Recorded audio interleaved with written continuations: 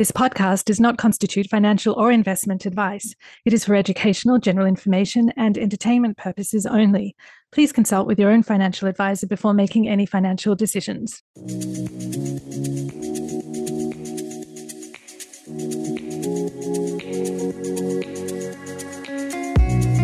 can't start too early on this piece.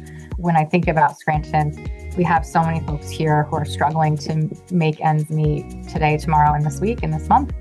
And so I know we've got to get financial literacy more wired into kids at a young age, because they're not going to see it at home because their parents don't have bandwidth. So if we can reach the parents, if we can reach the kids early, we've got to start doing that. You're listening to Banking on Girls, the podcast that explores the importance of financial literacy for girls and young women. And I'm your host, Marina Batniwala. Join me on this journey to uncover insights and inspiration.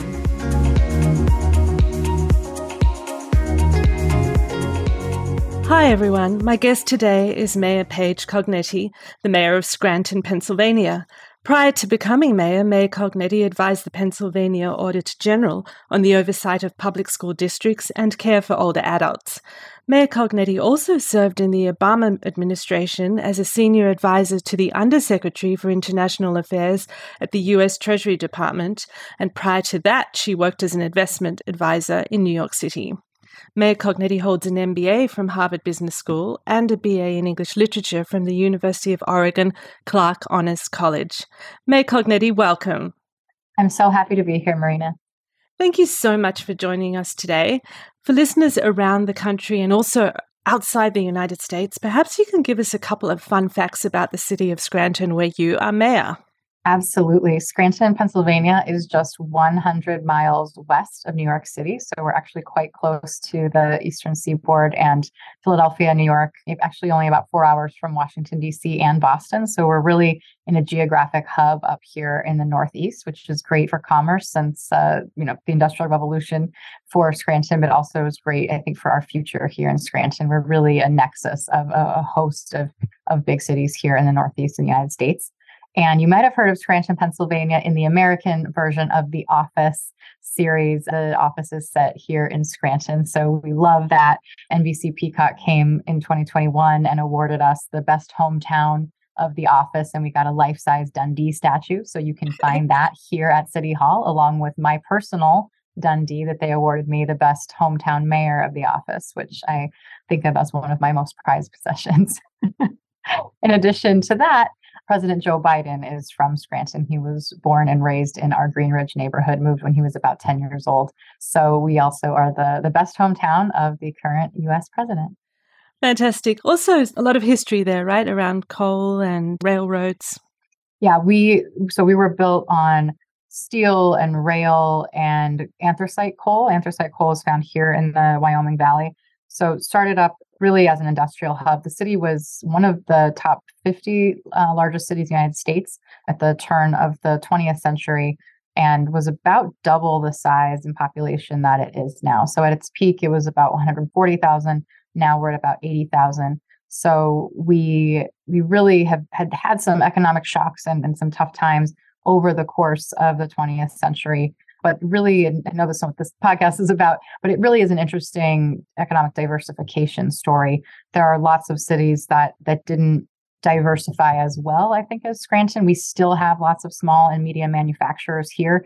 They're not, it certainly isn't the manufacturing hub it once was, but we still do have a lot of those, and they're family businesses. They're rooted in generations of work. So it's that piece. And then in terms of education, healthcare services, the city over the course of many decades, again, certainly has had its issues and tough economic conditions.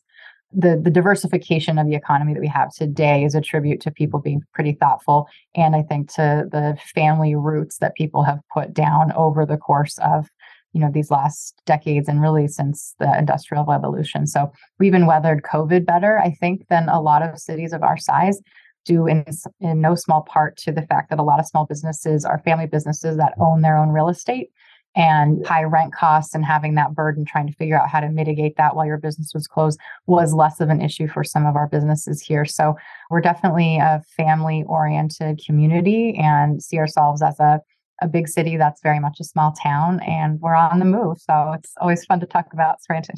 Now, you actually grew up in the state of Oregon, which is over the other side of the country. How did you end up running a city in Pennsylvania? And how did your career path evolve from being an investment advisor to serving in the U.S. Treasury and ultimately running for mayor?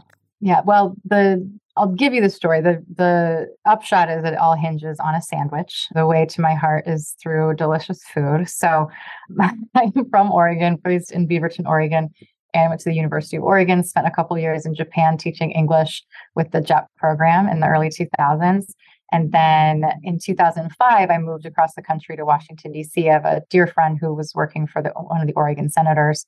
And I wanted to work in government or politics. I wanted to really kind of be a part of changing the course of the country, and ended up on a campaign up in this region. So my very first job, once I moved across the country in 2005, was a campaign up here in northeastern Pennsylvania. I made my way to this place called Caravia Fresh Foods, hoping to find something that wasn't a piece of pizza or a Subway sandwich I had been eating a lot of as a campaign staffer. And my now husband and father of our beautiful daughter made me that sandwich. And there's a whole romance story in this. But he and I, even though I left and worked on other campaigns, he and I were long distance from quite some time. So I kept a root in Scranton in that way, and then went on to work on the 2008 presidential campaigns. I worked after the Obama victory in 2008. I was very fortunate. I got the opportunity to work on the Obama-Biden transition. So spent November and December of 2008 at the main transition office, and then had the great fortune to go work at U.S. Treasury in January 2009, which all of your listeners will remember fondly as certainly not the end of the financial crisis, but very, very much an agonizing middle. So I worked there for 3.5 years. I got to be a senior advisor for the Undersecretary for International Affairs, and was able to be a junior staffer, these G20 meetings and G7 meetings, and go with the Undersecretary we spent a lot of time in Beijing, spent a lot of time in Brussels, in Paris, and places like Brazil.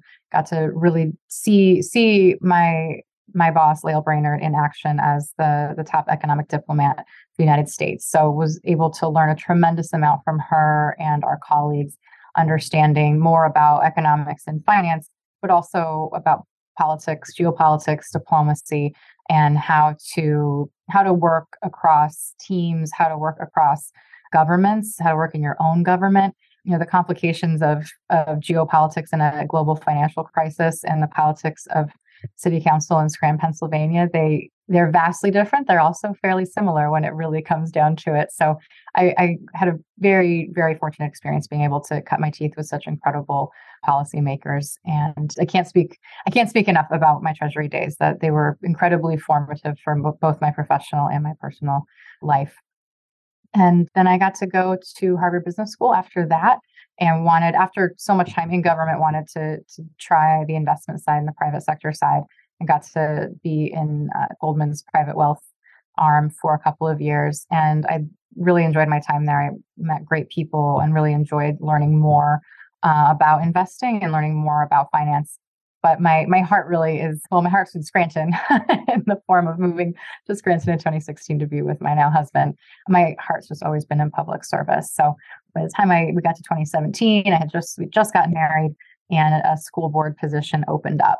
And the school district here had massive problems. I mean, really criminal activity happening.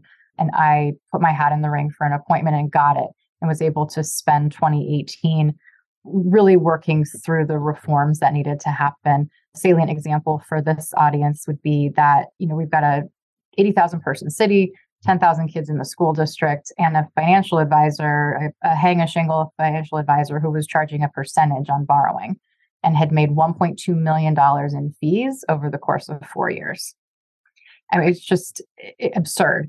And nobody had kind of noticed, right? These things would just happen because nobody was watching and nobody was understanding that the percentage means something, and this contract is not what it should be. And it was really satisfying to be able to help in that way, but frustrating because you see you see what terrible things can happen, especially in the public sector, and to people, right? That $1.2 million.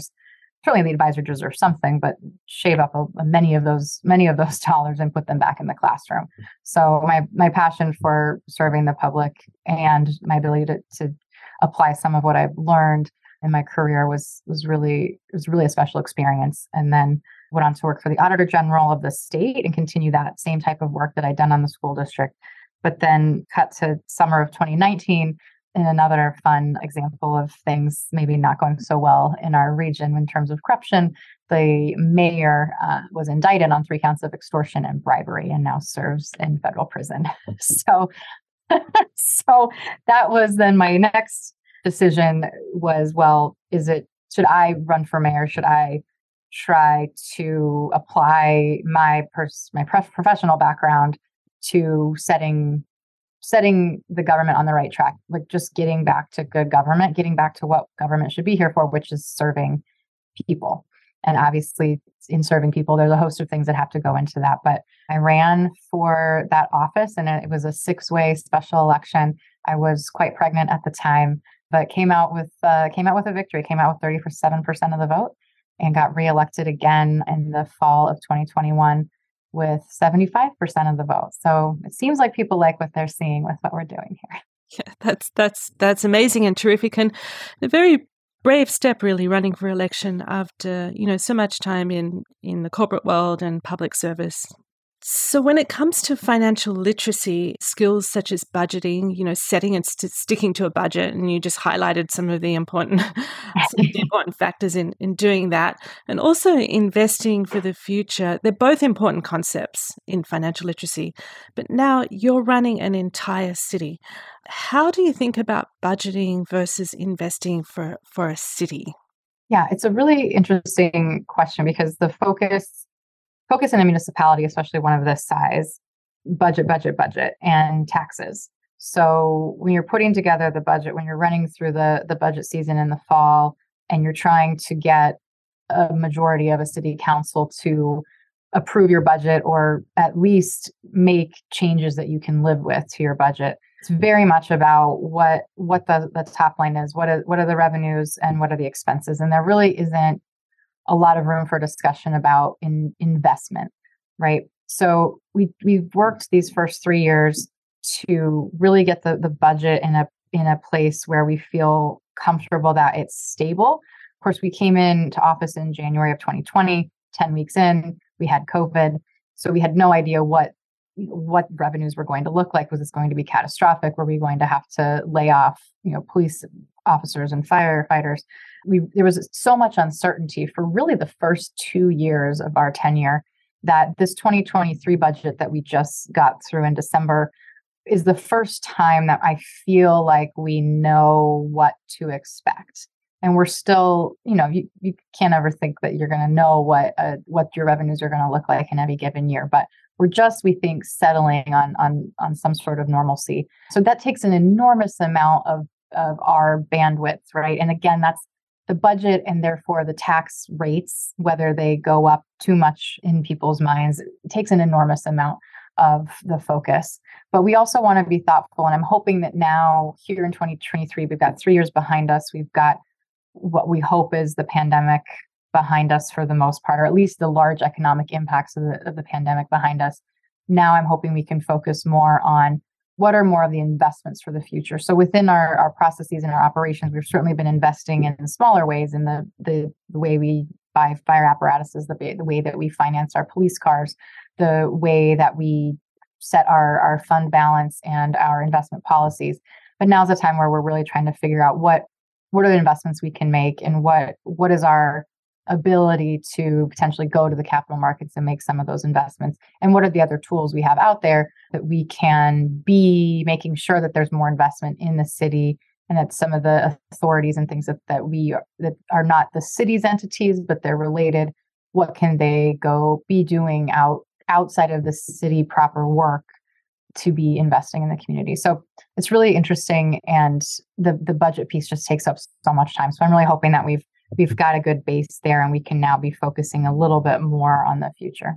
So not unlike looking at your own personal budgeting and investing, right? Sort of obviously making sure the short term is Right. secure, but then thinking about the long term. Well, and I think it is a good parallel because you think about, and I think that's where we get to why certainly many women, certainly a lot of single moms, definitely a lot of people that, but everyone, like you're so focused on making sure that you have rent covered and that you've got transportation and childcare covered, that you don't have the bandwidth to be thinking about investment. And so the investment stuff drops off. And you know that it's going to bite you later because you haven't done it, but you're so focused on what's in front of you. And that's obviously that's a big macro problem, but it's something that we're trying to solve for with a lot of our grant offerings and things that we're trying to start up and do better here in the city is how can we make people here, make those job opportunities better, make it easier to get childcare, make it easier to get to work, make sure that people have healthcare. If we can settle those basics, then you have an environment where people can focus on investment. They can focus on financial literacy. They can focus on that next thing. And ultimately, obviously, their quality of life now and in the future will improve. Yeah, exactly. So the gender wealth gap becomes very pronounced when it comes to retirement. There's a large gender retirement savings gap as well when it comes to women and their ability to adequately save for retirement. Now, you're actually involved in the running of the city's retirement plans from a governance perspective, at least. What are some of the lessons you've learned in observing that? Yeah, the positive changes here in the Scranton pension plans predate me. So I definitely give a nod to the financial folks that were here previously. So there's the investment piece and the management piece of the pensions, but it is an interesting thing to look at and something that we have to keep correcting for, because here in the city of Scranton, you have a gap. You have the clerical union, which is our administrative employees, historically mostly women, far lower pension rates, right, than our police and fire, which are historically and still vastly the majority of them are male employees. So we definitely have a gap right here in Scranton as an example of this. The women go into the administrative jobs, the men go into the public safety jobs. And when they come out and retire, though not only were their salaries obviously much higher during the course of their careers, but for retirement, I mean, the clerical pension is really not something you can live on, whereas that the police and fire pensions generally are. So there you see that as a microcosm, I think, of the gap there. And you go back to, right now, a lot of baby boomers are retiring. I'm hoping that my generation and generations behind me are going to view every career path as an option and not just assume, well, I'm going to go work here. I'm going to go work in human resources because that's a girl job, right? Like I hope those days are over, but I do. And I think we're doing this podcast, right? Because this is still very much a live ball and something that we have to keep pushing for. Yeah, exactly. So you are obviously very comfortable with financial literacy. Your entire career has sort of been revolved around finances. Growing up, what do you think your childhood influences were on the way you think about money today? I think that our household was more focused on the budget piece than the investment piece, if we distill it down to that. My parents grew up in rural Montana, and so we're not from wealth. And so it was definitely like more of that budget. Do we have what we need? But in investment, like, are we saving enough for X, Y, and Z? It was a little bit of more of a household focus than an investment and future focus. And I think that's in part why once I got into the world and was seeing kind of how other families ran their finances, I was interested in that. And that led me, I think, ultimately to want to go into wealth management and into the investment side and learn more. So really you were seeking to learn more in that area. Was something that interested you from a very young age? Yeah, definitely. I worked at a bank when I was a kid. Okay. I was a bank teller, and so I was around it a lot. Yeah. And interested in how the economy works and how people make things happen, and what that looks like. It was being a bank teller as a teenager was a great exposure to the breadth of an economy. Right, you're in your own neighborhood, and you don't think necessarily about all the different businesses that make up an economy. But when you cash everybody's checks all day, when you take all those commercial deposits all day, you realize how complicated it is And I enjoyed that from, the time I was 16. And that's something that I still enjoy today, right? I love every time we have an announcement about business grants. Right now we have these micro grants, and it's what's so great. We had one a couple months ago where we had, I think, 5, and it was axe throwing startup. It was a refillery. So you go take your own bottle to get the soap or the shampoo. So you're being ecologically responsible. Then we had a bar and we had a pastry shop. I mean, just the diversity of all of the businesses was so cool. And I think that's just something that I love about, I think somehow I've been able to find that in most of my careers. Is there anything you know now that you wish you knew when you were younger when it comes to financial literacy? I definitely wish I had taken more courses earlier. I remember a good friend of mine in high school said, we really need an AP finance class here. And I was like, that'd be great. But we didn't have it. And I was busy doing other things. We didn't push for it. We didn't get it. But an AP finance course would have been very helpful from that early age. So I wish I should have taken Chris's cue, and we should have fought harder for that. But that would have been a really good thing. I think that, you can't start too early on this piece. When I think about Scranton, we have so many folks here who are struggling to make ends meet today, tomorrow, and this week, and this month. And so I know we've got to get financial literacy more wired into kids at a young age, because unfortunately they're not going to see it at home because their parents don't have bandwidth. So if we can reach the parents, if we can reach the kids early, we've got to start doing that. So an AP finance course would be a course that you would take in high school, in the later years of high school. Right. That was would have been a high school. Yeah. Yep. So you have a 3-year-old daughter. What are the main lessons that you think are going to be important for her? I hope that we're in a position now where there are no gendered careers. There aren't male careers and female careers. And I'm the first female mayor here in Scranton. So I hope that I literally embody. That's fantastic. What I'm hoping for her. I'm hoping that, she's 3 now, that by the time she's 13, that, it's just more normal, and we're getting there, but it's taking a longer amount of time. It happens frequently that someone will say, like, oh, the mayor's here, and a child or an adult will say, well, where? And if they're like, well, she's right there. And they're they take a beat, right? They still, mayor is still a man's job at least in America, it's still viewed as a man's job. And not on purpose by people. It's just kind of still that. So we do have a lot of work to do. I work with a lot of other women mayors, and we laugh. We often, have the same experience in that way. So really hoping that, of course not hoping, actively working to make that there's no man career, there's no woman career, it's just careers, and what you can do anything you want. But I'm not going to be the kind of mom, I don't think, who's just going to use a throwaway term like, you can be anything you want. Like, we're going to do more than that, right? We're going to keep pushing, and we're not going to ignore the reality of the fact that gender-based discrimination still happens, and we're not going to ignore the fact that it's still a fight. I'm not going to sugarcoat things either, but certainly we'll keep myself surrounded by different people with different views from different areas of the country and the world, and keep reading different books, and make sure that she also has lots of different influences around her, so she can know that there are no gendered careers, but also be eyes wide open that there might still be some hurdles set up by the time she gets there. Well, you're fantastic. You're a fantastic role model. So finally, what advice do you have for people raising and educating girls when it comes to financial literacy? Yeah, I mean, she's only 3, and I started at least I started her 529 plan, which in the U.S. is the college savings plan. So I feel like I was Mom of the Year last year on that.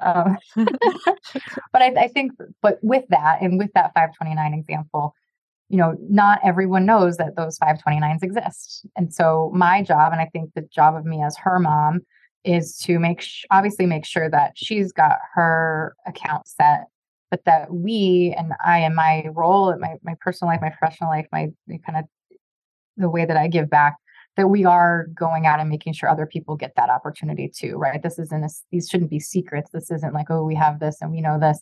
We really need to be making sure that everyone grows up with equal opportunity, equal information, equal access to banking and finance. And that is a tall order, and something that we are far, far more behind on than I think most of us want to admit. Mayor Paige Cognetti, thank you so much. Thank you so much. This was great. Thank you for listening to the Banking on Goals podcast. If you enjoyed this episode, please take a moment to rate the podcast and be sure to hit subscribe or follow so you can receive notifications of new episodes. You can also find us on Facebook, Instagram, and at bankingongoals.com.